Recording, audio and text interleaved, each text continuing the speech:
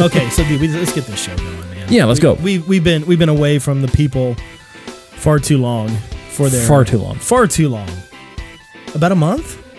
Yeah, it's been about a month. About a month we've left the Reasonablists hanging, waiting, thirsting for a word from on high.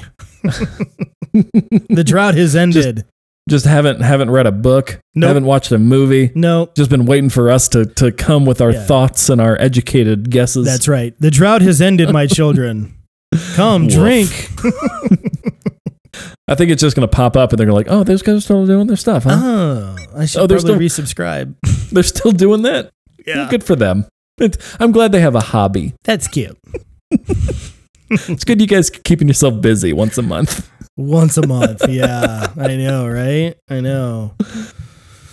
Yeah, well, we appreciate you guys being patient. We've had to change things up a little bit with the show. Yeah.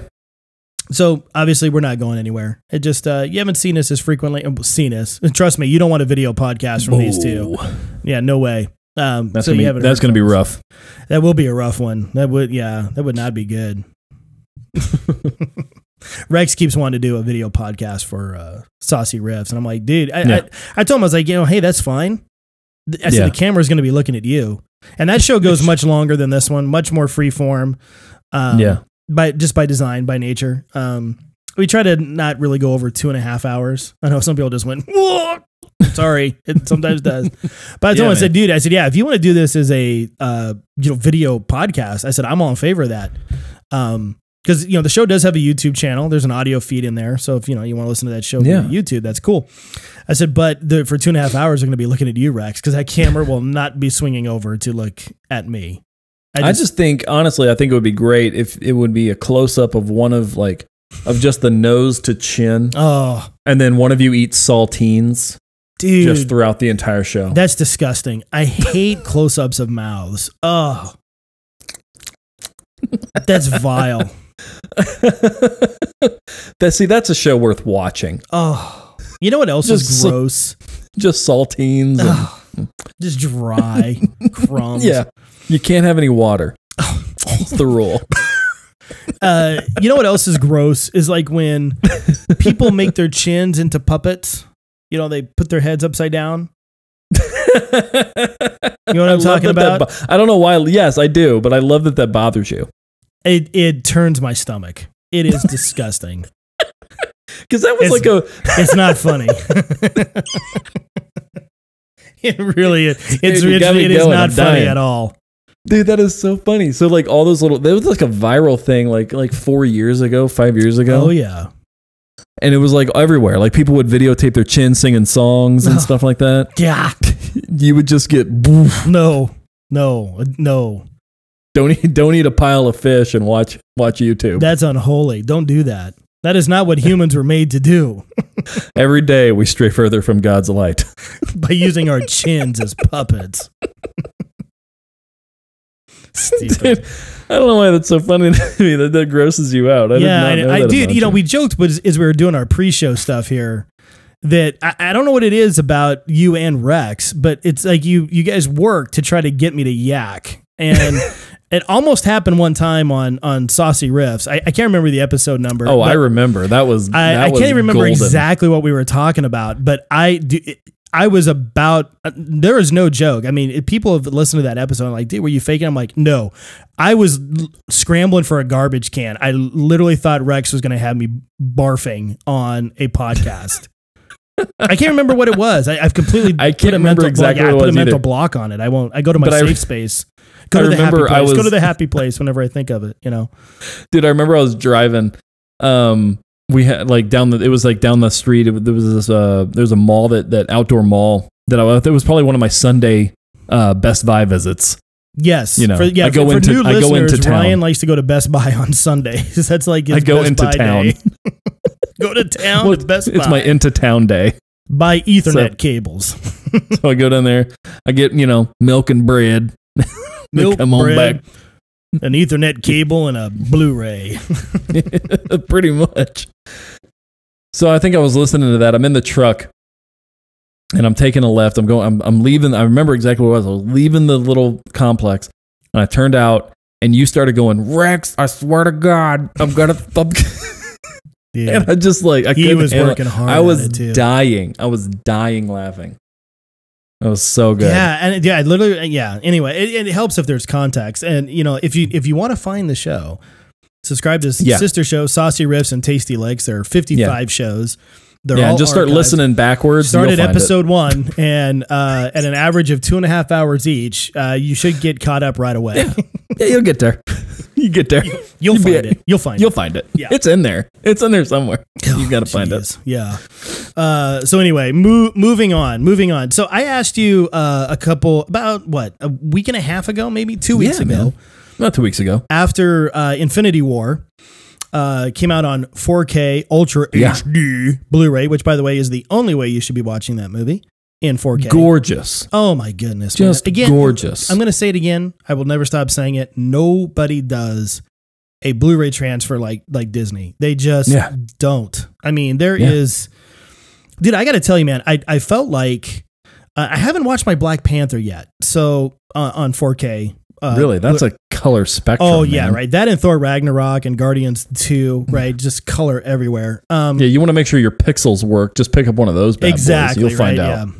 Yeah. Dude, I got to tell you, as I was watching watching Infinity War on that 4K with the HDR and everything, it almost looked better than watching it in the movie theater. I know that could probably be considered a travesty, probably because I'm sitting much closer.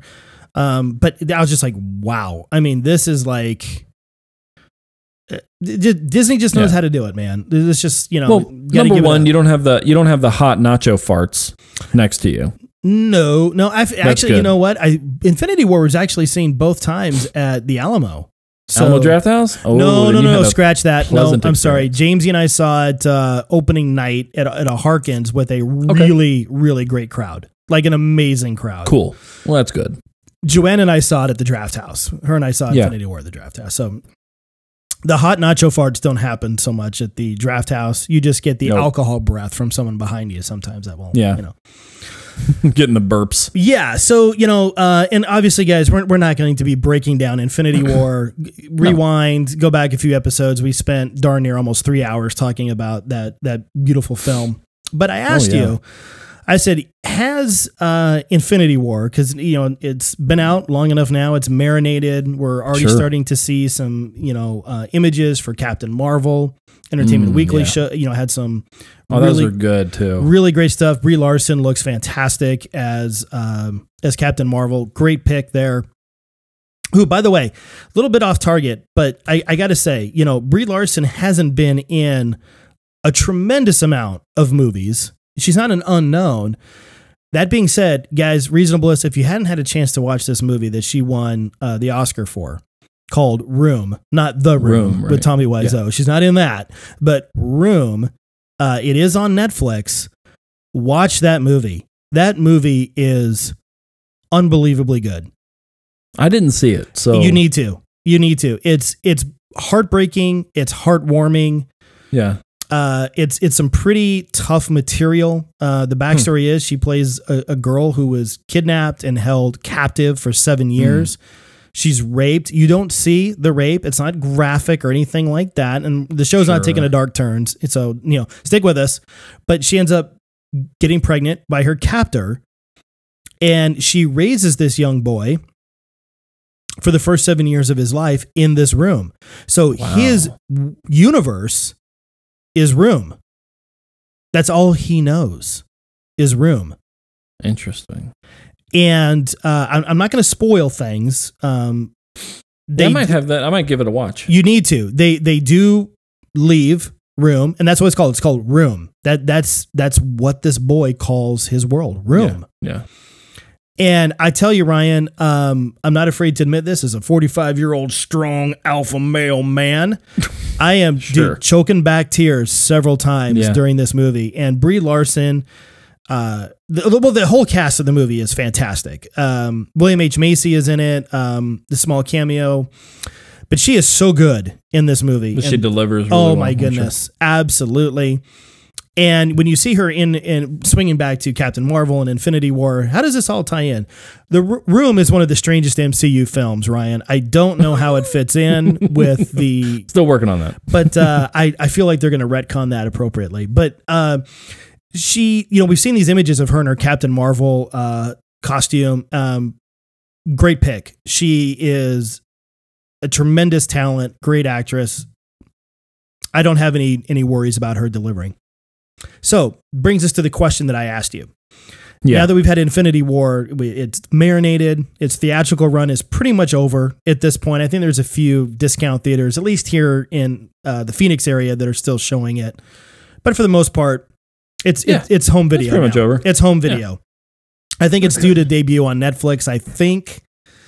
Actually, it's not. Yeah. No, Black Panther, I think, is the last Marvel movie to be on Netflix before they all switch over to Disney service. Ant-Man and the Wasp will come. Oh, Ant-Man and Wasp. That's right. Okay, so maybe Infinity War will. You never know. Right now, I know Ragnarok and Guardians 3 and The Last Jedi are all on Netflix right now. Yeah. Anyway, so I asked you. I said the movie's been out now. We both have our copies. We got our Blu-ray 4K copies. Absolutely. We watched it. Yeah. And I said, the buildup was great. We loved it. There's very little to pick apart from that movie and go, that stunk. I mean, it is about as close to being just perfection as it could be. Oh, yeah. I asked you. And this harkens back to, I think, our 4th or 5th episode where we gave our own personal top 5 comic book movies of all time. Spoiler alert, we both picked The Dark Knight as number one. Number one. My number 2 was Marvel's The Avengers, not The Avengers with Uma Thurman. That movie stinks. But Marvel's The Avengers came in at a very close number 2. And I asked you, I said, and Infinity War is now entered that top 5 pretty darn quick. I asked you, I said, is Infinity War a better comic book movie and or sequel than The Dark Knight? And you were like, interesting question. And I said, I'm not saying yay. I'm not saying nay. I'm just saying, I think it may be. Where are we at? Yeah. Where are we at now? Because this is a damn good movie. Right? It delivered. It's so good. It delivered. It's more. I mean, we knew what was coming. And that was the crazy thing about this movie is that you knew what was going to happen almost before the movie came out. Like everybody kind of knew, right? One, we knew it was a 2-parter. So we knew we knew this would end in tragedy. Number 1. What kind of tragedy? We had no idea. You and I talked about Cap's dying, Iron Man's dying, someone's dying in this film. We had no clue that Tony Stark would be holding Peter Parker as he disappears.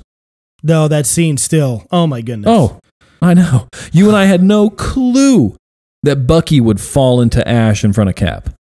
After everything those two have been through, everything that Cap gave up for his friend just to watch him turn to dust.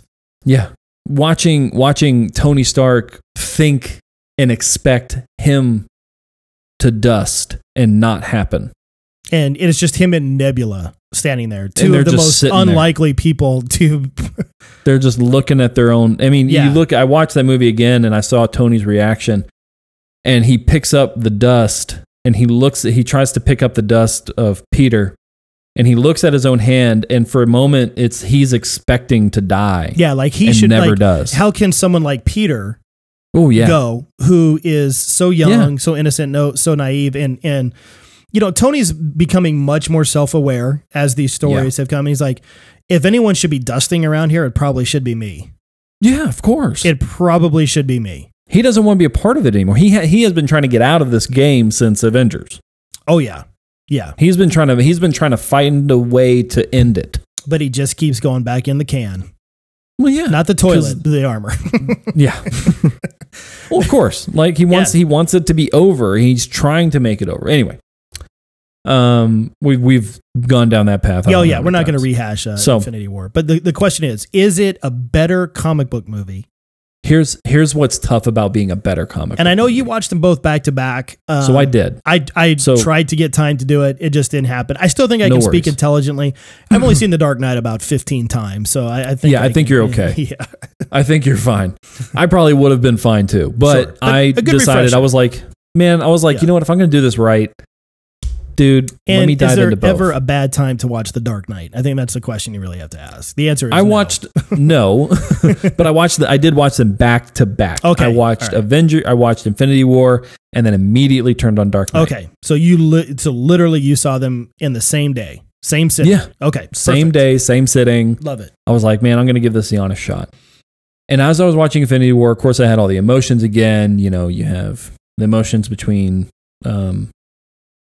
Vision and Scarlet Witch, and you had, you know, the Natasha thing when she reunites with Bruce Banner, seeing him again. All those little moments were wonderful, and all the heaviest moments of Thanos and Gamora, you know, facing down the well of the Soul Stone and knowing what Thanos has to do, and actually feeling a little bit of pity for the guy, you know. I felt for Thanos differently than I felt when I watched the movie the first time. So, like, as I'm like checking all this stuff out, I'm watching that, and then I switch over to immediately start up Dark Knight, and as I'm watching Dark Knight, all those same, you know, memories come back. The Rachel conversations with Harvey, and how Harvey was introduced, and what his point of being in the movie was, and watching Heath Ledger's just phenomenal performance as the Joker. The music cues that Hans Zimmer wrote to go along with everything, and not to say that there wasn't those same music cues in Infinity War. So here's what I kind of... the Avengers theme hits, I mean, it's hard not to get the you know, Thor comes in off the Bifrost, and then that someone cut it with Led Zeppelin's Immigrant Song. It fits, and I was like, dude, that could have been it. Like, yeah, but you're gonna pay those guys again, and no, you're not gonna.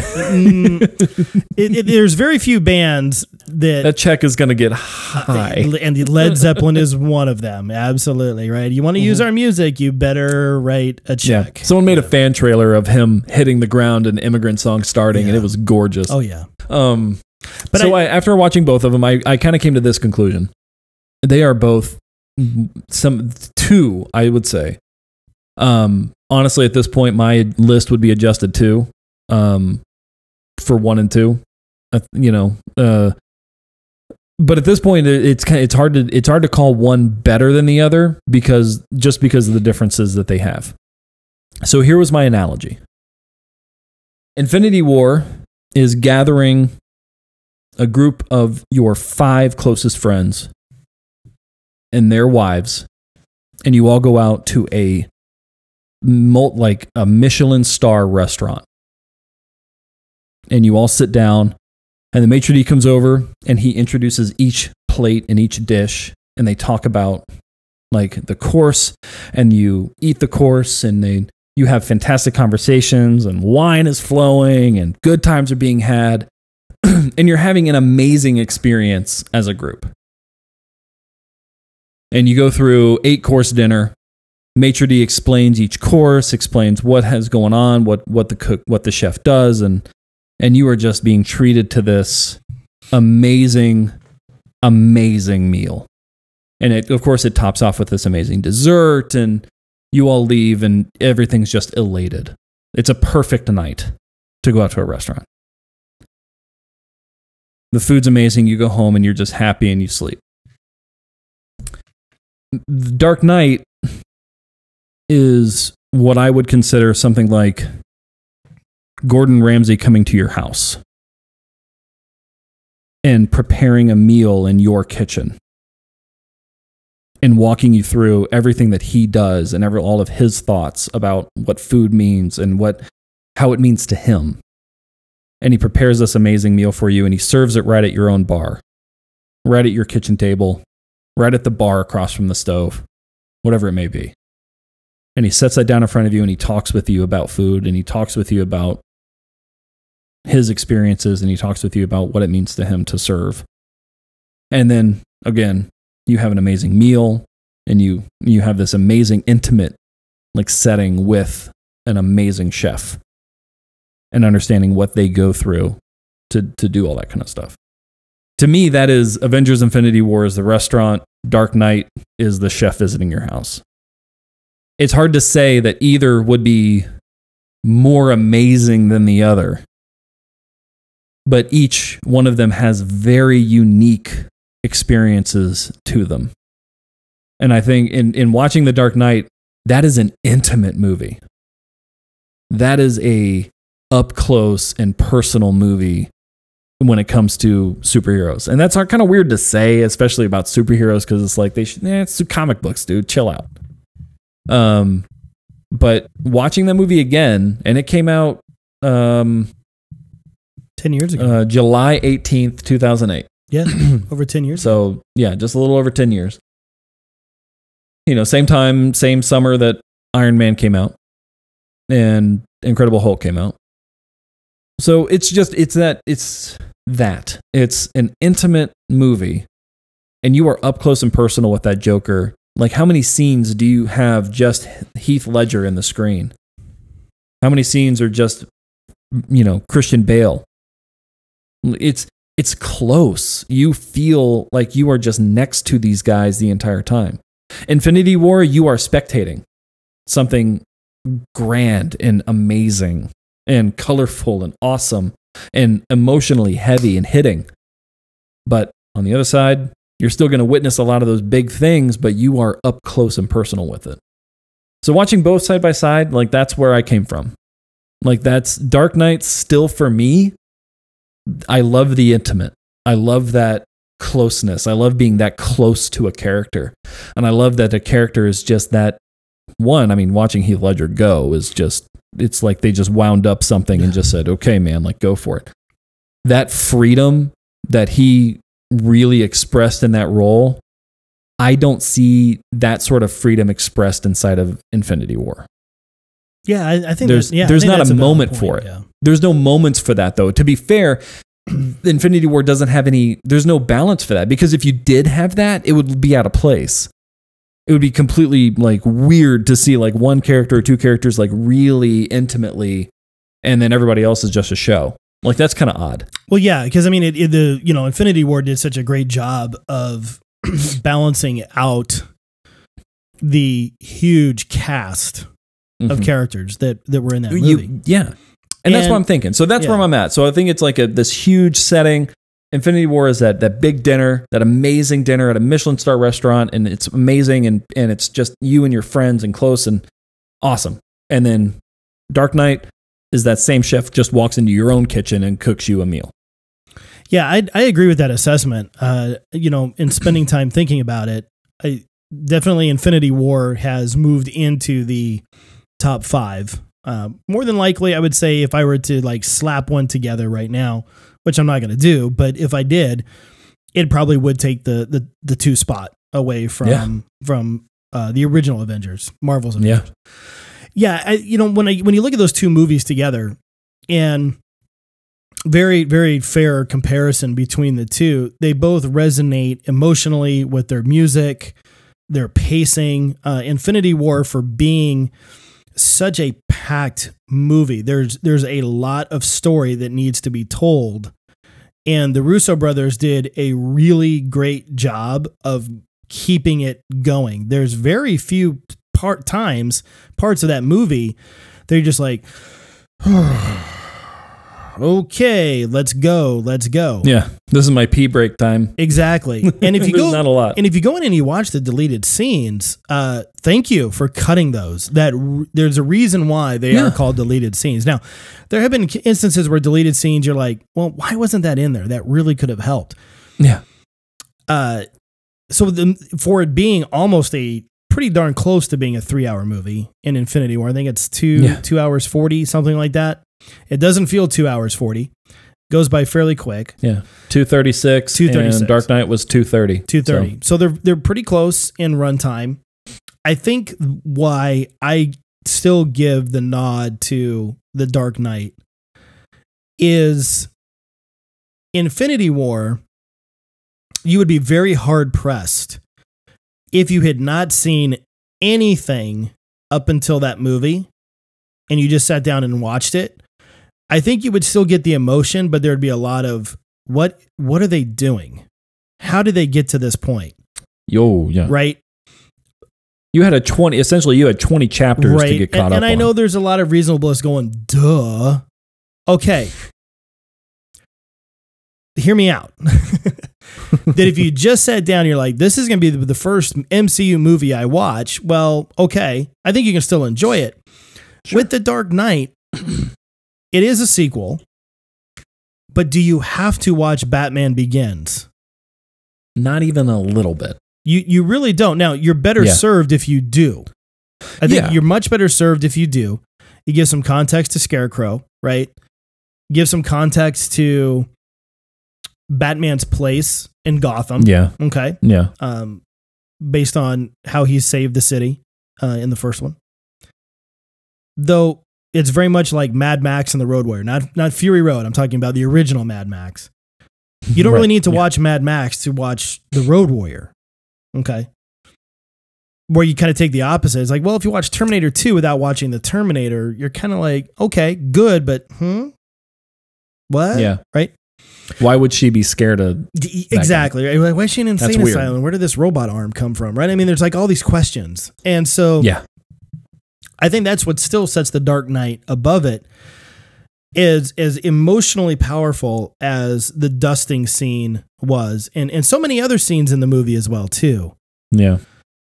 There's still that monologue from Jim Gordon at the end of The Dark Knight when Batman tells him, I bear the responsibility. I killed Harvey Dent. I can take it. He's wounded. He just fell off a 3 or 4 story building. Right. Harvey essentially broke his fall. Landed on Harvey, killed him. But it was in the process of saving Jim Gordon's son. Yeah. He's wounded, probably some broken ribs. He's gone through a tremendous mental battle with the Joker. He's lost Rachel. He strained his relationship with Lucius Fox. Yes. I believe in Harvey Dent. Remember those? That was the slogan of the movie. I believe in Harvey Dent. Yeah. He had put all this as Bruce Wayne and as Batman. He had put all of his chips in the middle with Harvey, and it didn't work out. The Joker. Well, because he was thinking that would be the end of Batman. Yeah. He could not have Batman as long as Harvey was successful. Correct. And as he's running, and you just got that, and I can't even do the quote unquote Dark Knight theme justice, that bump, bump, bump, and he's running. Oh, yeah. And I get chills talking about it. And Jim Gordon is explaining to his son, he is what we need him to be. And the cops have let the dogs loose. Yeah. He's running from dogs. He's struggling. He's holding his side. We forget that Batman, as badass as Batman is, nobody beats Batman. Like James and I talked about, nobody beats Batman. Right. He is a man, and he can get beat up. And he is 100% human. He has limits to his physicality, and he's struggling. And he jumps on that bat pod and takes off. And the movie just ends with the bat pod like whipping by you and his cape flowing. And you're like, whoa, dude. I mean, it's just like, when he says, I will be whatever this city needs me to be. Yeah. And the movie ends with Batman as the villain. Yeah. He's the villain. Yeah. And he willfully takes that title to protect Harvey. And I love the resolution that we see in Dark Knight Rises, but that's a conversation for another day. That's why when I look at that, and as much as I love Infinity War, I love it.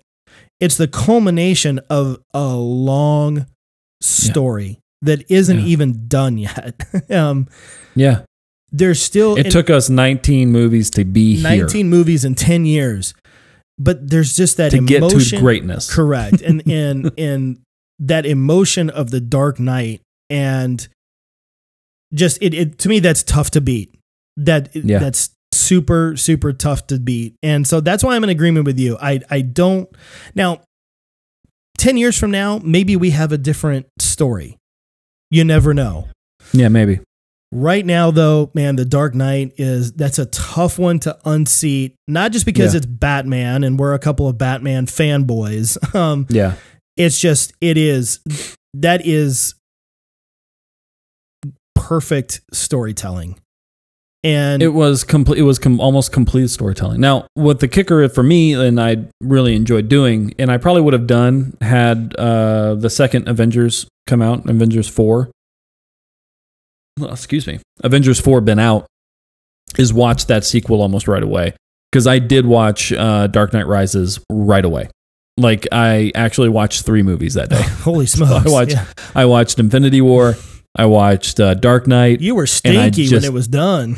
Dude, I could not stop. I was like, well, now I have to watch Rises. I have to watch Dark Knight Rises. I can't not watch Rises. The people. Dude, it's so... And that movie, like, it gets a little bit of flack. Because it came out the same time Avengers. Well, it came out the same time Avengers, and it was the sequel to Heath Ledger. Heath Ledger died.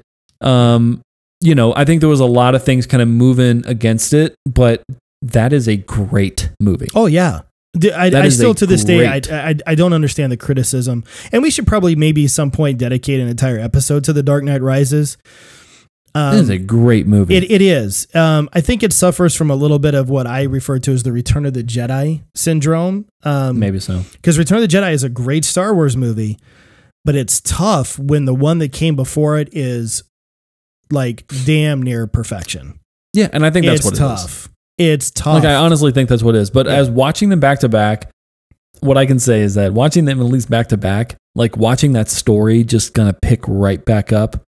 And that scene, and I'm not going to go into craziness here, but that scene where they corner the Bat in the alley. Oh, dude, yes. After he makes his reappearance, after Bane takes down the Wall Street, which was phenomenal. Him talking to his goons. Dude, Tom Hardy, give it up. Dude, Tom Hardy's great, man. We talked about this last month, right? Our last episode, the Venom trailer. Tom Hardy looks amazing. Yes, we question the overall product. We don't question Tom Hardy's ability to deliver a performance. Inception, Dark Knight Rises. Have you seen Dunkirk yet? I haven't seen Dunkirk yet. Ryan O'Farrell, you son of a... Dude, that movie... I don't think I'm emotionally even close to being ready for something like Dunkirk. Oh, I had a real hard time with Saving Private Ryan. Like, I'll be honest with you, like that movie almost broke me. It still breaks me. And by the way, I know it has been almost 30 years, getting close to it, whatever. I still don't understand how Shakespeare in Love won Best Picture over Saving Private Ryan. Yes, I still hold a grudge from that. Yes, it did. Shakespeare in Love beat Saving Private Ryan for Best Picture. Yes, travesty upon travesties, just like Forrest Gump beating Pulp Fiction for Best Picture. But no, we don't hold grudges on this show. Jen A. So, dude, when I think of like modern World War, I don't have a problem with Forrest Gump, but Pulp Fiction's a better movie than Forrest Gump. I mean, Gump is great. Tom Hanks already got his for Philadelphia, for God's sake. All right, come on, no. In terms of accessibility, I do love Forrest Gump. Forrest Gump is good. Yeah. I'm not a smart man. Of course, it's brilliant.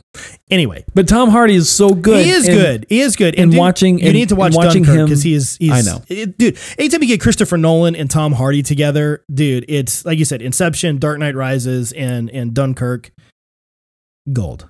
Yeah. Tom Hardy was great. I'm not denying it. I'm just. You just need to watch it, Ryan. Get out your Kleenex and watch Dunkirk, for crying out loud. Oh man, in 4K. You got to watch that on 4K, dude. Ooh, so good.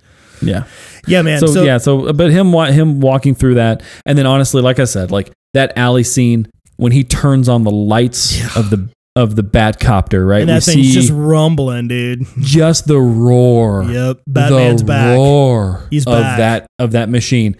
And of course, like the sequence where the cop is like, "Oh, you're in for a show tonight." Yeah. He's talking to the rookie. And Matthew Modine is the headstrong detective who wants to take down the Bat. Get this hothead out of here. Yeah, he's really good at. And dude, I know, dude, we could almost turn this into a Dark Knight Rises show, but we got to do a whole show for this because it doesn't really get a lot of love. I love that scene too with the Bat. I don't know what's it called. It's not called the Bat Copter. It actually has a name, but I forget what it is off the top of my head. That's how much we love the movie. We just forget it. But the rooftop fight scene too, where Catwoman, and she doesn't really go by Catwoman. Selena Kyle, she's Catwoman. Fight off Bane's goons together, and he prevents her from killing. Yeah, that is a great iconic Batman moment. Yeah. Those two fighting together, and then she slinks from him while he turns his head. And she sneaks away, and he gives that little line of, she can slink all day.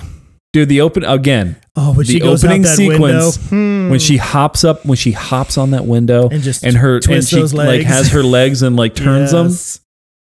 I'm in love. Honest to God, I am in love. Like I think I even was at the theater at that moment, and I just went up. There we go. Yep. Many men's hearts were broken that day. Well, I mean, yes, and of course she's a beautiful woman. She's beautiful. She's super foxy in the movie, but she nailed Selena Kyle. She nailed the character. Never seen a representation of what could be a real life Catwoman. You don't think Michelle Pfeiffer? Those movements Pfeiffer had the slinky walk, dude, with the she whip. Had that. There was a lot of sex. That was a lot of sexy, wrapped into You think Pfeiffer brought more sexy than Selena did? I think Selena brought the slinky, seductive. She was slinky. The seductive Catwoman. Where Michelle Pfeiffer brought sexy. I'm bringing this. Just brought sexy strong back. Woman, hear me roar. Bow. Well, you know what I mean? She has that line too. I am woman. Hear me roar. Yeah. She's a great Catwoman too. Michelle Pfeiffer was amazing as Catwoman. Oh, I'm not. Yeah. Again, great.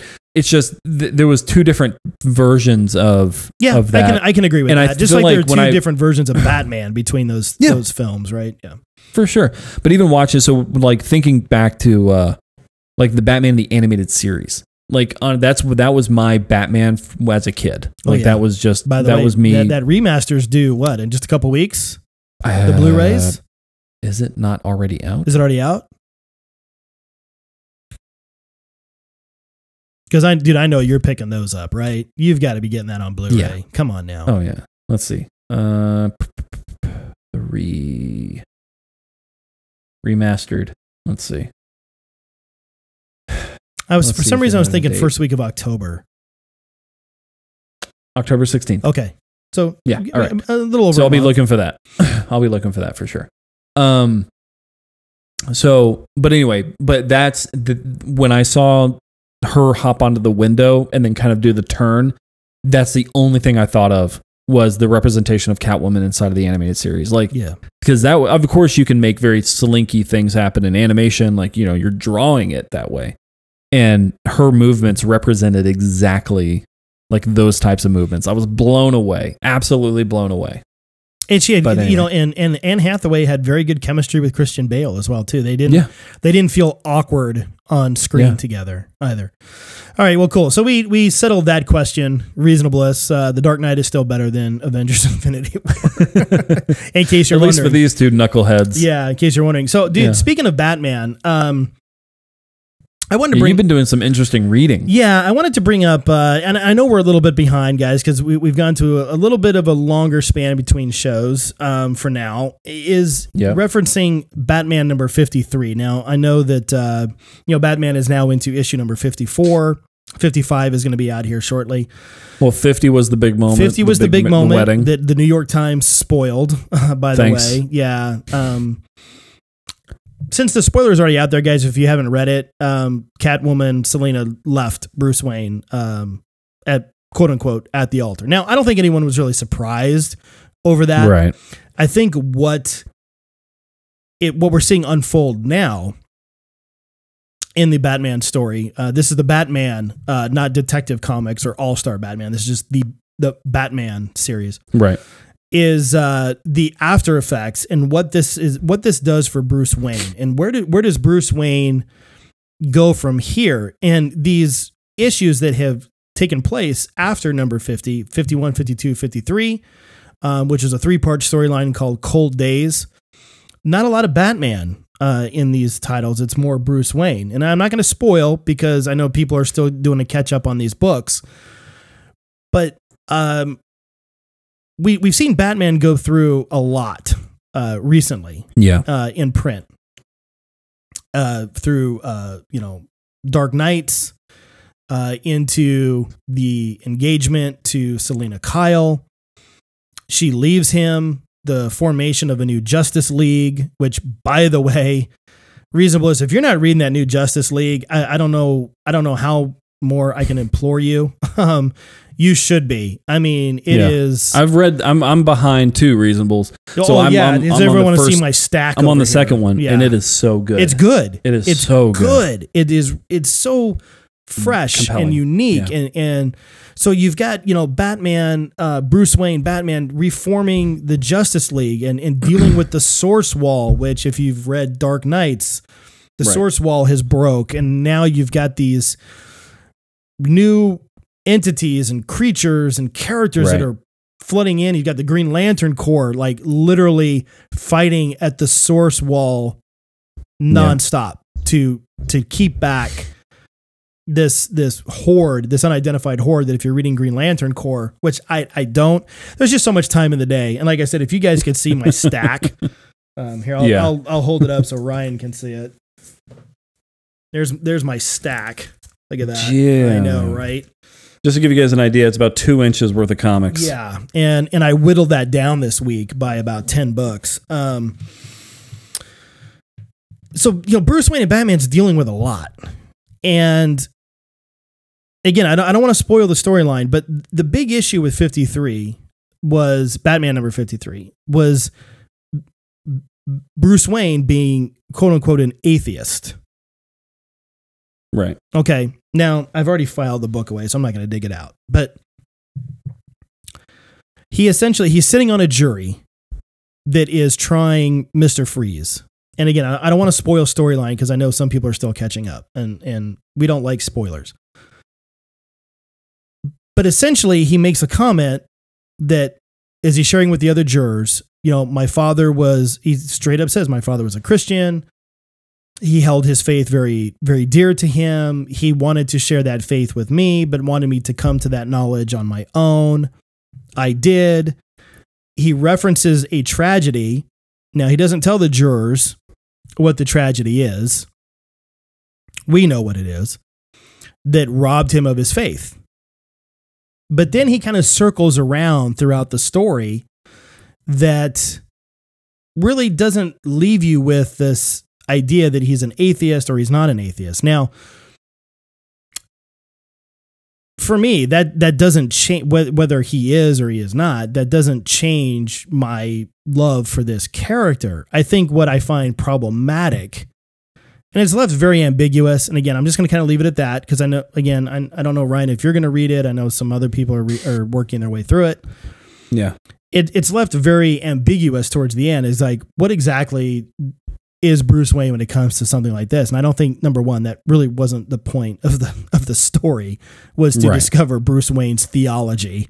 And second of all, my first thought was this. I don't want to spend a whole lot of time on this because this is something that you can unpack for days and get people upset and whatever. Is that if DC is going to take the approach that Bruce Wayne / Batman is an atheist, well, okay. I think that proves problematic for the character for one simple reason. He has seen gods, quote unquote gods, whether it be the gods of Olympus with Diana, the gods of Atlantis with Arthur Curry, the new gods like Darkseid. He has seen those with gods even more powerful than that, quote unquote gods, in dealing with Dark Knights, the Source Wall being broke, and now seeing, beings enter into this 52 universe of DC that is kind of being wrapped up with Doomsday Clock, which we'll get to here shortly. So my question is, if we understand Batman to be logical And nothing really surprises Batman. I think we would agree with that, right? Very little surprises him. Now, it may take him by surprise, like, oh, that's interesting. But rarely does he ever go, well, I never thought that would happen, right? Right, yeah. He pretty much takes things on face value and then starts digging in, right? And we even see that in Dawn of Justice, the movie. Superman appears. What's his first thought? Well, if there's one, there's going to be another. That's just the way it goes. If there's one superpowered person running around, logic states there's going to be another, and then another, then another. So if Batman is interacting and he's gone through space and he's traveled in time and he's seen all these things where like gods more powerful than him, to me it doesn't seem logical for Batman, Bruce Wayne to go, no, there is no God, based upon everything he's seen. Now, if you make the argument, well, he's saying no, there's nothing. He doesn't believe that there's anything even above all of that. I'm like, well, okay. I just think it proves problematic for that character because it kind of goes against what he's seen and how he views just life in the universe in general. Does that make sense? Just based upon what he's seen. Because I mean, Batman would say, all right, there is Darkseid. Does he go, well, Darkseid's it. There's nothing more powerful than Darkseid. He would say, no, logically, I can't come to that conclusion because how powerful he is, there's got to be something more powerful than that. So anyway, it's just it's a great story. Absolutely compelling story. They've put Batman into his original suit. He's in tights and pouches. He's ditched the Kevlar armor. I'm really interested to see where this goes with Batman. It's a very compelling story. I think at the end of the whole thing, because there was a lot of, hullabaloo, brouhaha over Batman allegedly being an atheist, I think it ended up being much ado about nothing, and is usually the case. It was taking a couple lines out of a comic book, for crying out loud, completely out of context in the overall story. That's just kind of that's my 2 cents on it. And it to me, it was neither here or there. But if they're going to make him atheist, I think they're building in a problem with the Batman character based upon. Well, they're building a problem with the DC universe. Correct. There you go. Thank you. That's what I'm trying to get at, because it's not even the Batman character. Nothing really surprises the DC universe. So yeah, that's just how that was the lens that I viewed it through or read it through. I looked into it a little bit, and I came to some of the same. Honestly, I just kind of came to the same conclusion where I thought to myself, first I thought to myself, well, that would be weird that if he starts to deny essentially all the things that he's been seeing, and whether you are of a belief system or not, if you subscribe to a faith or if you say there is no God, and I'm cool with that, one. Great, more power to you, right? Like that's your belief system. Okay, we're not talking about our physical world and how you and I believe in faith. And we're not turning this into. We're talking about the DC. Yeah, and we're not going to turn this into. We're talking about the DC universe. Discussion. Right. That's no. Right. But I think that's where it starts to try to bounce into, and I think honestly, like the article that came out about that really tried to start to echo inside of like, well, it makes sense that he's a man of science and he's this, and it's like, dude, we do not live in that universe though. We don't live in that universe. So for you to analyze a character that's built inside of a universe that is literally fictional, and then start to analyze his faith inside of your perspective that lives on Earth and in the real world. I think you are flawed to even try to do that. Yeah, we don't spend a lot of time talking about the source wall. In our everyday right. Yeah, we don't really have meetings about like the next demon that's going to come through the source wall. Yeah, parademons invading, Smallville. Right. Maybe, let's be honest. There might be there could be some people talking about it. Yeah. I've heard rumor of parademons. However, it's ridiculous to try to identify him inside of our perspective world when you're dealing with the DC universe and a comic book universe. No, dude, I would say for any comic book universe, right? So, that deals with the supernatural, the mythic, the right. Yeah, and any of that stuff. You essentially got to deny all the gods that he's met. That's what I'm saying. And I think that's the dude works with one. And Diana's a half god. Like, yeah, right. I'm sorry. She was formed out of clay by Zeus. Right. Yeah, that's canon. That's whatever. So there's that. So after I thought about that, I said the second thought is, well, this is just clickbait, and I'm going to say this very flippantly and very dismissively, but who cares? Yeah, I don't think it. Yeah, I don't exactly. Exactly. If you want to think that way, you've created a problem with the DC universe. Number one, but secondly, why is that on a headline? Like because it's sensational. Like you said, it's a clickbait thing. And that's all it is. It's clickbait. Is Batman an atheist? Oh, let me click. Let me start clicking. Yeah. Let me try to figure it out. I mean, I don't know if I ruined anything. You just turned off the camera on Skype, so you may want to bring me back. There you are. Oh, it's beautiful. What a beautiful man. Yeah, I had to make sound effects over here. Yeah, I can't. This is a high quality show. Yeah, I can't. He just deleted the show. Just high production values over here. Well, yeah, and the thing is too, it's like again, we're not looking to step on toes here, but if you're a person of faith, and if your faith is rattled by Bruce Wayne, who is a fictional character, in a comic book, right? Well, I don't know if that's DC's. I feel like you've got some introspective things that you need to work out, and that's cool. And I'm not afraid to share that I am a person of faith, and if by reading Batman, he is an atheist, well, okay, he's a fictional character. He does not exist in time and space. Good for him. Right? Which again, I still say, by the time you finish that particular issue, again, we're talking about issue number 53 of Batman. Right. I don't know if I walked away there going, yep, he's an atheist. I don't think that was the point of that story when you look at it in context. And, context is king no matter what it is that you're talking about, whether it's a textbook, a news article, a comic book, a piece of religious literature. It doesn't matter. If you just yank out some words with no context, it's valueless. It has no point. You have to know the context behind the story. And so I agree with you, man. I think it was a much ado about nothing. It was a very clickbait, easy thing to do and throw that out there because Batman is a beloved cultural icon. Sure.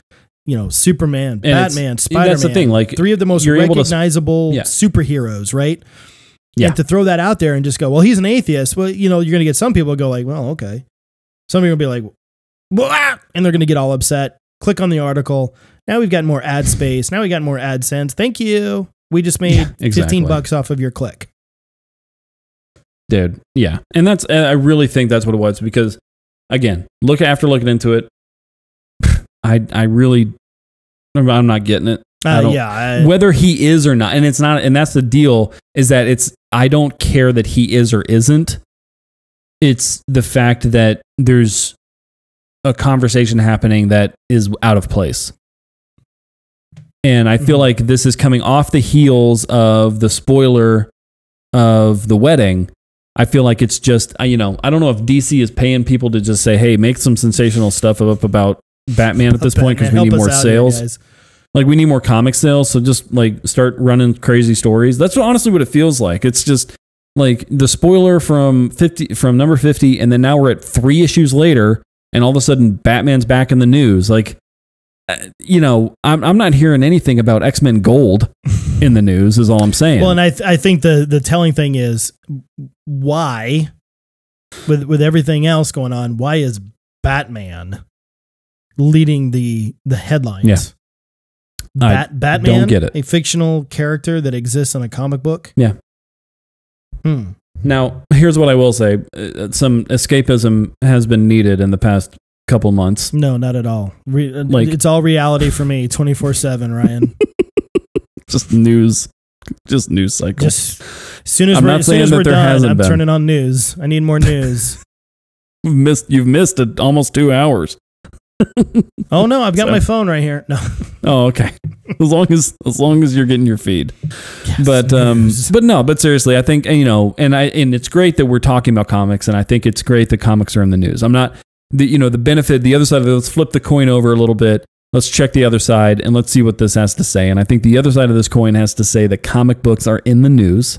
Comic books are not comic book movies, but people are talking about comics again. And I think that is something that has been sorely missed for a long time. And only in the past maybe 3 years has comics really started a resurgence inside of a lot of mainstream media. And that has a lot to do with movies. And that has a lot to do with Hollywood right now. And I think it's a fantastic thing.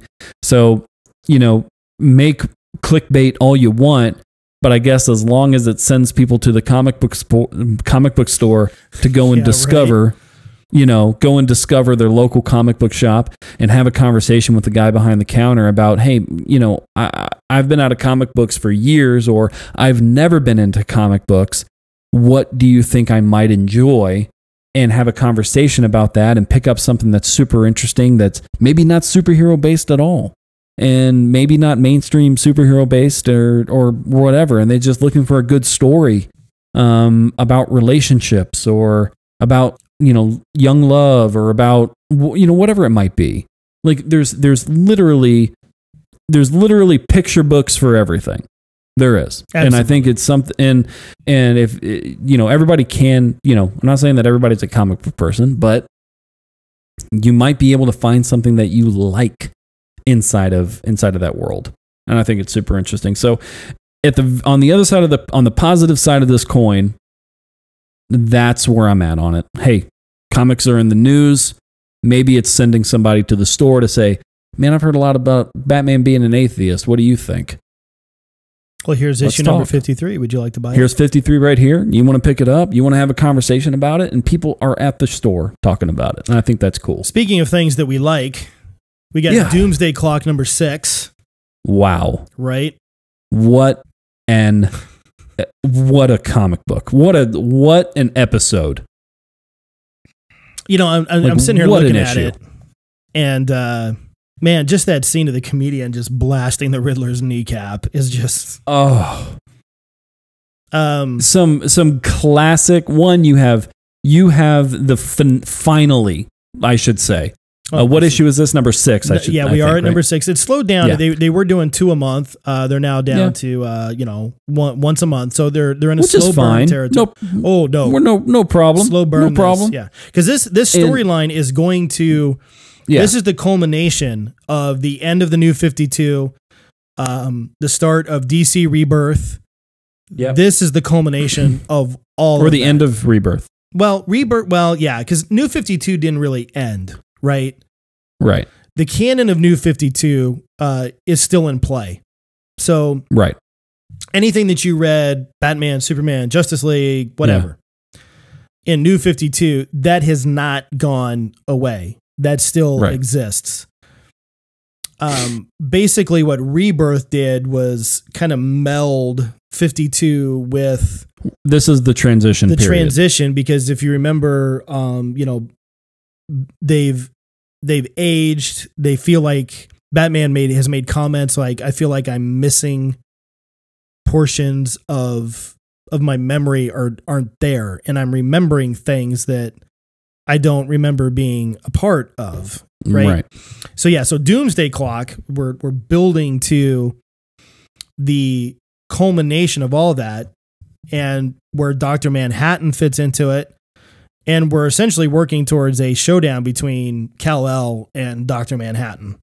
Right. Which is going to be... So I think issue 5 ended with where we were on the cusp of Superman getting into talking to Dr. Manhattan. Yeah. And I thought that would happen in issue number 6, and it didn't, but it's okay. Yes, but Superman is starting to feel this... Things aren't right. They're not clicking. They're not working. And boy, that's going to be an interesting throwdown between those two. I'm so right? excited. Very, but this very issue was cool, man, because we got the continuation of the story of Mime and Marionette. They finally get to see the Joker. They wanted the Joker. They got him. Well, we got to see the Batman Rogues Gallery. Yes. Is what we got. Yep. We got the Rogues Gallery of Batman. Because right now they're running around Gotham. They have not entered Metropolis yet. They're running around Gotham. Pretty much unchecked. Yep. So yeah, I mean, they take on the Batman Rogues Gallery, and now I think for some people who may be reading Doomsday Clock, and maybe you haven't read The Watchmen, I think that's a tall order to read this without reading Watchmen. Mime and Marionette are not in The Watchmen. Those are new characters created for this specific story. Now, the way that they're presented in Doomsday Clock, they're kind of retconned in. So even though you don't see them in The Watchmen, they were present during those events, and the heroes of The Watchmen are very familiar with them. They're not unknown to them. So they're new characters introduced in Doomsday Clock that existed during the Watch. And I know there's a lot of Watchmen purists who really get upset over that. I don't know what to tell you. Don't read it, I guess. I mean, you can, new canon.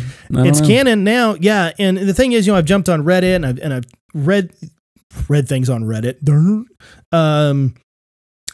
Like I said, some purists are upset. The only thing I can say is, then don't spend your $5 every month on it and find something else to read, I guess. Yeah. I mean, going on the internet and wetting your diapers over it isn't going to change anything. So I think you're missing out on some really great storytelling too, by the way. Yeah. So, But yeah, I mean, they run into the Batman Rogues Gallery, and the pacing of this book, and I'm talking about the book in general, Doomsday Clock, is The Watchmen. 9 panels per page.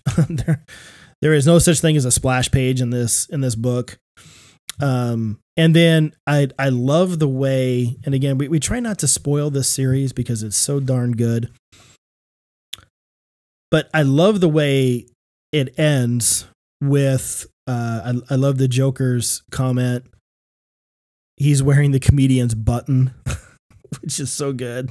And he just hurts, and actually Dr. Manhattan is mentioned, right? For the first time in this story, I believe, right? I believe so. Because reviewing it, I'm looking at the last page. Mime and Marionette are talking with the Joker. And he says, "I like you too. You make me laugh." And she says to him, "I was just thinking, I bet the comedian knows where Dr. Manhattan is." And then Joker's, "Dr. Manhattan, who's that? I could use a good dentist. It hurts when I smile." And he puts the comedian's smiley face button on his lapel. Right. Yeah, man. Right after the comedian was knocked out cold. Yes. Yeah. And you see yeah. Which is funny because the comedian gets knocked out by a Joker. And I think that was kind of a nice little, I don't know. That's kind of a little bit of a nudge in the ribs there. I think that was kind of fun. Now, I do want to remind our listeners, it can be a little confusing when you're reading this and you're going, and if you're reading other monthly books, from DC where these characters are involved, and you may be going, what in the heck? How can Batman be going through his thing with Selina Kyle, Superman with his current storyline, the formation of a new Justice League? How can all this be going on? Hang on, I got to close my studio door. Sure. I'm going to add something that I'm going to let you kind of take it from there. I think I just heard your shut up dog Shelby. Oh yeah, Shandy just came in and started shaking all over the Shandy. place. Yeah, I know. Sorry. How did you get in here? That door was shut all the way. She's old girl. Is that this story is in the future, and so like what we're reading right now is happening in the future. The monthly individual books are going to catch up to these events. So I'm going to let you take the steering wheel here so I can go close the studio door, and I'll be right back. Go for it. I don't know if I have much to add, but I'll let him close the door. The Watchmen storyline is honestly still one of the best. And I think if you haven't enjoyed it or gotten into it, by all means, it's something that you need to pick up or just check out, at least if you're halfway interested in it. But yeah, I think it's something worth buying, worth getting into. Shandy's still busting the door open.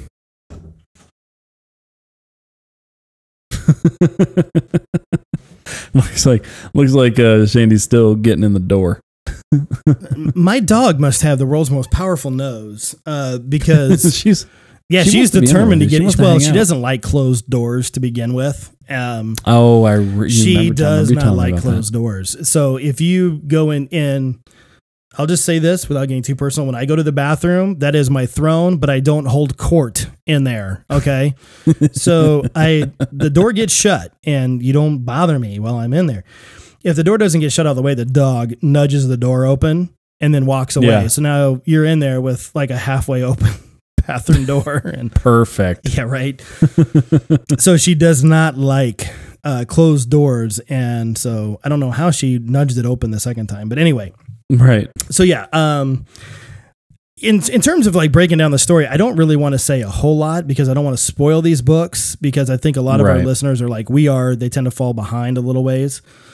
But I really like how this story is unfolding. And, for several months, we talked about how DC had this long-term plan for how they were going to go from New 52 to Rebirth to Doomsday Clock to the culmination of this whole story. Right. And so far, so good. And you look at the other big events that have happened, like Dark Knights, fits in very well with what we've seen with Doomsday Clock. Yeah. And this is where I have to give a lot of credit to Marvel. And Marvel has now gone back into their long-term planning for their characters and their storylines. Yeah. It really is, Ryan, in so many different ways. I feel like a tremendous renaissance for comic books that DC, Marvel, even Image, Valiant are producing really great work with these long-term plans. And that is what readers have been asking for, is if you're going to make changes to characters, that's fine, but it's got to have a reason and a purpose behind it. It just can't be, well, let's change this because it's cool, Right. People will love it. People love change. Well, if there's one thing comic book fans really don't like, is a whole lot of change. tend to grouse at it. And just, really kind of giving a big shout out to Marvel with the reset of Captain America, the reset of the Avengers.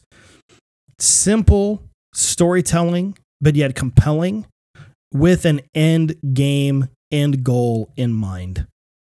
And I think this is what's making comics really, because we're seeing it mirror so much of what we see from at least Marvel movie wise. DC, we hold out hope that we'll see that as well too. But yeah, man, just it is a good time to be reading, and the way these companies have put out their books, it's a great time to go to your local comic shop and pick up a book and not feel like you're like, what do I need to do? Where do I need to read?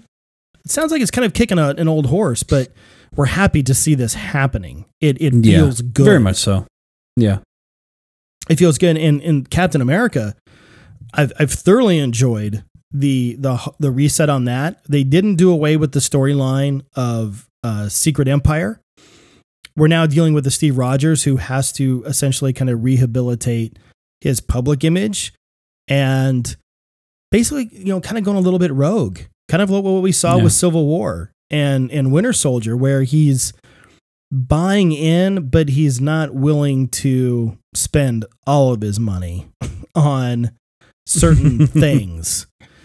And it is Steve Rogers. It's not, because for a while, Marvel had 2 Captain America books, and it's like, what? 2 Captain America books? And, they had with 2 different Captain Americas and 2 different Iron Man, you had Iron Man, and then you had Iron Heart, and it just was like you had Odin's son, and then you had Thor, and then it's like, okay, you had the totally awesome Hulk, and okay.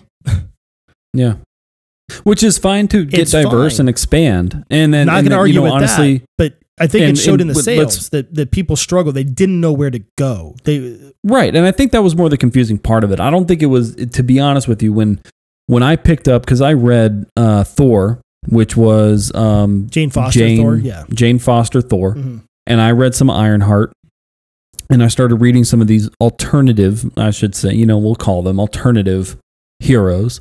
They are good storytelling. Mm-hmm. It was good storytelling. And what was more frustrating is that, of course, the fandom that exists that kicks, Star Wars actors off of Twitter because, because people can't be human and let these people alone. I didn't like your movie, so you apparently have to go into recluse. Like, no, just don't like a movie. Like, that's totally okay to just not like a movie and go home and eat dinner. Like, that's fine. Like, it's 100% acceptable to not like something. It's a PG show, and I'm trying to. Easy, Tiger. Dude, it's dumb, and I hate people for doing that. Oh, well, dude, I will straight up tell you. I mean, we defended The Last Jedi in almost a 3-hour episode. Sure. Won't be doing that with Solo, but we defended The Last Jedi in a 3-hour show. Right. And here's my opinion on this stuff. Dude, if you didn't, now I may take a little bit of a different opinion than you. I didn't like, the reason why I didn't enjoy Ironheart was not because it was a young girl in Iron Man armor. That's not why I didn't like it. I wasn't a fan of the stories that were being told. Sure. I wanted a little bit more traditional Tony Stark and things like that. But did I go to Facebook and Twitter and Instagram and just, basically show my rear end? No, I just didn't buy the books.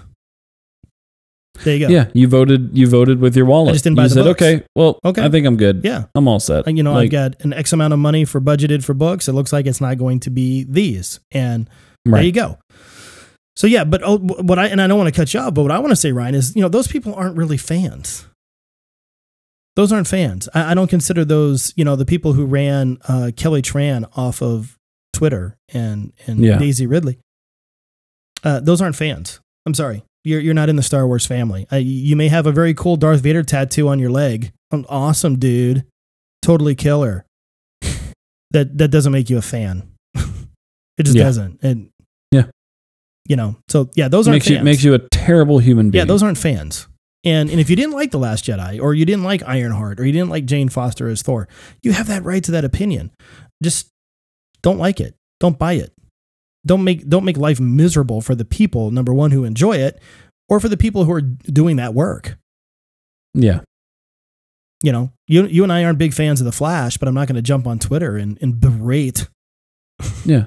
People who are on The Flash. That's the thing, no worries. I give my simple, we gave our criticism of it and we said, okay, it's not for me, and I heard from a couple of listeners that it's like, man, this is the show I get to enjoy with my kids, and this is the show I get to enjoy with my family.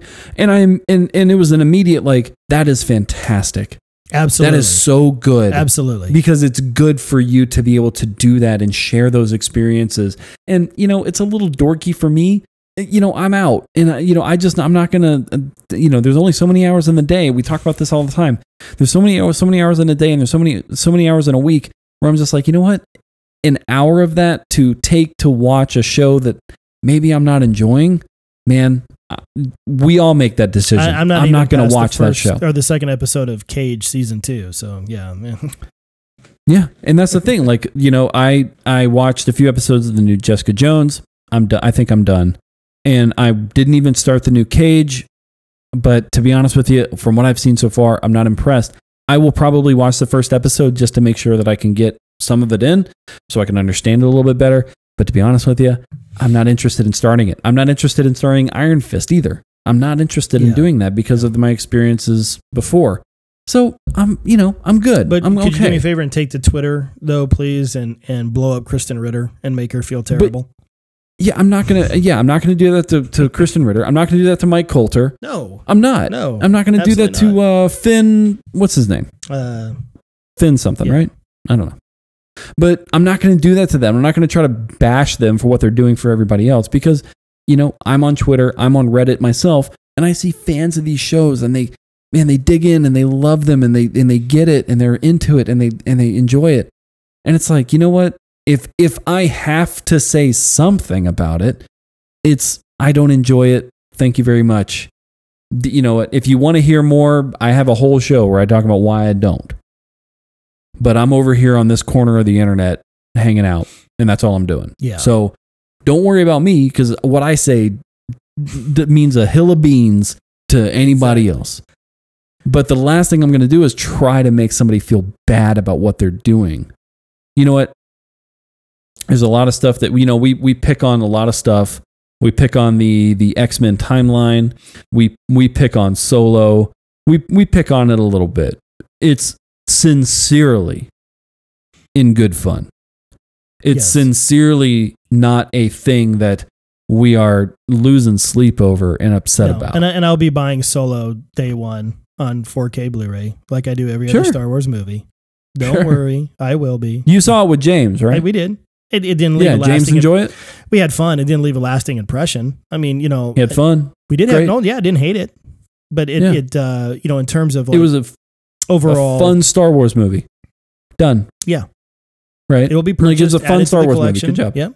Yeah. No one cares. Yeah. The world kept spinning. Even though John, who's, super uber Star Wars fan, is not completely in love with Solo, the world kept spinning. Yeah. But you're not about to, I mean, no, I did not lose any sleep over it either. We may pick on it a little bit, but it's at the same time, like if you enjoy Solo, like if you just, man, I dig that movie, man. I thought it was a lot of fun. I thought it was great. I thought it was everything I really wanted it to be. Great. Then awesome. Yeah, man. That is fantastic. And I hope you enjoyed it with somebody else who really enjoyed it too. And, who knows? Maybe, dude, this is the first, modern Star Wars movie that I did not see multiple times in the theater. Right. So who knows, when it comes out, it's just doing it just a couple of weeks, by the way. Who knows? Maybe after multiple viewings, I'll be like, hey, this really is great. I like it. I enjoy it. You never know. Yeah.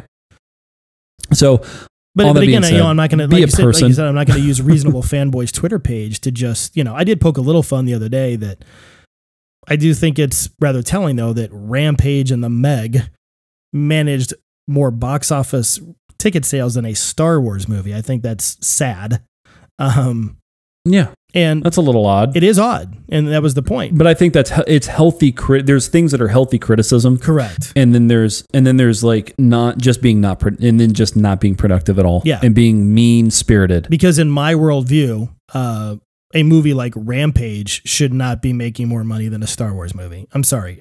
From my perspective, that's ridiculous. But it did. Yeah.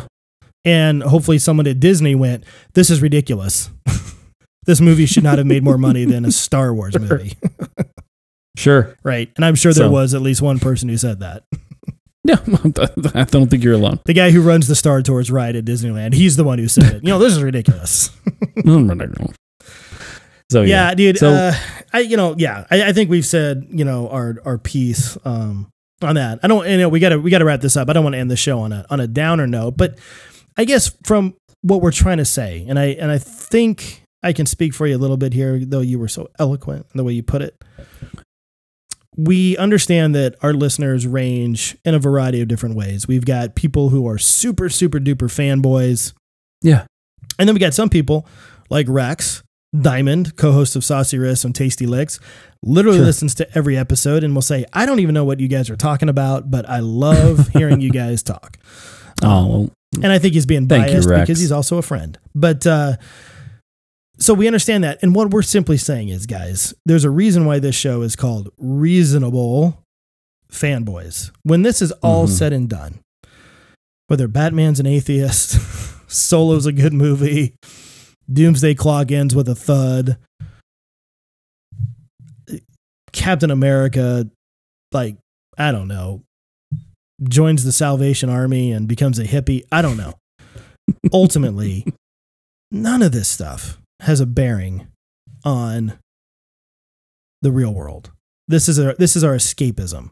This is where we go to have fun and live in a fictional world of whimsy, right? Yeah. And we love it. We get impassioned over it. You've heard us get impassioned. But I guess what I'm saying is reasonableness. Let's always stay reasonable. It's okay if people have different opinions. It's okay if people have different perspectives. These are not world-changing things. We're not talking about real-world application. That's all. But we love it. And if you disagree with us, then we're upset. No, I'm just that's a joke. I think it's something to be said that as reasonable as you can talk about this stuff with, you can talk about most stuff with. And I think when it comes to the real world stuff, right? When it comes to the news cycle and when it comes to family members or friends that maybe have a different viewpoint than you, reasonable approaches will get further than just yelling into the ether. Yeah. And I think absolutely we see a lot of that. And I think that we wanted this show to be separate of a lot of that. And we talk about a few real things here and there that hit home. And we talk about a few things that have bothered us, you know. We spent a little time talking about the hurricane last year that hit my hometown. Mm-hmm. And we've had some, you know, obviously some devastation happen in this last year with shootings and with lives being ended a little too early than what we thought would happen. And even in just our field and, you know, close to home. So as we encourage the way we speak about this kind of stuff, we get a little nutty about it. We have an entertainment show and we like to dive into that kind of stuff. And you will get our goat if you start talking about X-Men timelines, you'll get us wound up. There it is. But we don't lose sleep over it. But those are the things that are happening in our real life will cause you to lose sleep enough. And we don't want anything that we say or that is in our field of entertainment to enter that. And sometimes it does. But I think it's just as John was saying, it's really important to remember how you talk about, you know, difference of opinions with your neighbor, with your family members. Be kind, speak patiently, and be okay with those differences. Be grateful that you can have a kind conversation about differences of opinion. And I think that, and honestly, that's to me, the most important aspect of being a human being is being able to have a kind, honest conversation with someone else. I love it. John and I have that conversation all the time. We talk. Sometimes we need to catch up and sometimes we need to get stuff straight, and we have kind, honest conversations. And it helps us grow as people. And I can only encourage others to do that. I'm sure I'm speaking to every choir it's possible, and everybody's like, well, of course, Ryan, we all do that. But hey, I'll say it anyway. I got a platform to say it, so I'll say it. It's our show. We can say whatever we want. So there we go. I can say whatever I want. Expertly put, and I think that's a great way to put a bow on this one. Awesome. Before we go, I do want to add just a couple quick things. Mention Saucy Riff's Tasty Licks. We will be recording a new show this weekend that will go up probably Sunday afternoon. So we know we have a lot of cross listeners. We're excited. We got a special guest on Sertle, which is short for Saucy Riff's Tasty Licks. Ed. We simply know him by his first name right now. Ed will be joining us for a brief interview on Saturday. Now you may be saying, well, who's Ed? Ed is the guy who prepares Metallica's food. Yeah. That's killer. Yeah. If you want to know how we got Ed, and Ed is legit, he's not a made-up guy. Co-host of the show, Rex Diamond, had a great conversation with Ed this past week. And he's actually going to be calling the show. We're going to do our best to try to get this call live on the podcast. It won't broadcast live, but we got to do a little chicanery to get his call into the feed, but it'll get done, so we're not worried about it. He's got actually about a 15-minute window from when Metallica is done with their last song into when they need to get some food in their bellies. So that's actually pretty cool. Wow. So, yeah, that's awesome. So he's on the road with him, and you guys got the interview with him. How we got Ed, you're going to have to listen to the show to find out. No spoilers. So we've got Ed from Metallica's Food Prep, right? Yeah. On the show Saturday for Saucy Riffs Tasty Licks. We're super excited about that. Also, for Reasonable Fanboys, we love to hear from you guys. We got our Twitter page at our Reasonable Fanboys Podcast. That's RFBPC. You got it. Don't ask me the password for that account because I can never remember it. Right, Ryan? Don't worry. I'll text it to you again. People are like, dude, they're about ready to give out their password. And there's nothing there you're not going to get anything if you have fun. Yeah. All right. But you can find us on Twitter. We do have a Facebook page. Don't bother. We don't go there. And you can always reach us by email, reasonablefanboys@gmail.com. I do want to ask one super thing though, guys. If you love the show, please subscribe. It's one thing to see us pop up on a feed and just kind of hit the stream button. That's awesome. We're never going to say don't do that. It helps us long-term planning for the show to hit the subscribe button and actually have it download to your device of choice through your podcast catcher of choice, no matter what that may be. We're on a number of different options there. So please subscribe. Give us a rating too. We would love it. We really would. Yeah, ratings honestly help like crazy. So if you're thinking, man, I really enjoy the show, love to pay him back a little bit. We don't want your cash. That's cool. Well, we'll take it. No, I mean, I'm not going to turn it down. But if you want to start a GoFundMe, just kidding, guys. It's not that bad. By all means, go for it. We'd love it. But at the other side, on the same time of that, the only thing that really can kind of help us or pay us back would just be a review. Yes. A 5-star review and just letting us know how you feel about the show. Yeah. So, man, I'm out of gas. You're out of gas? Yeah, I got no gas. All right, that's it. This has been Reasonable Fanboys. My name is Ryan. I am John. Be kind to one another. Rewind.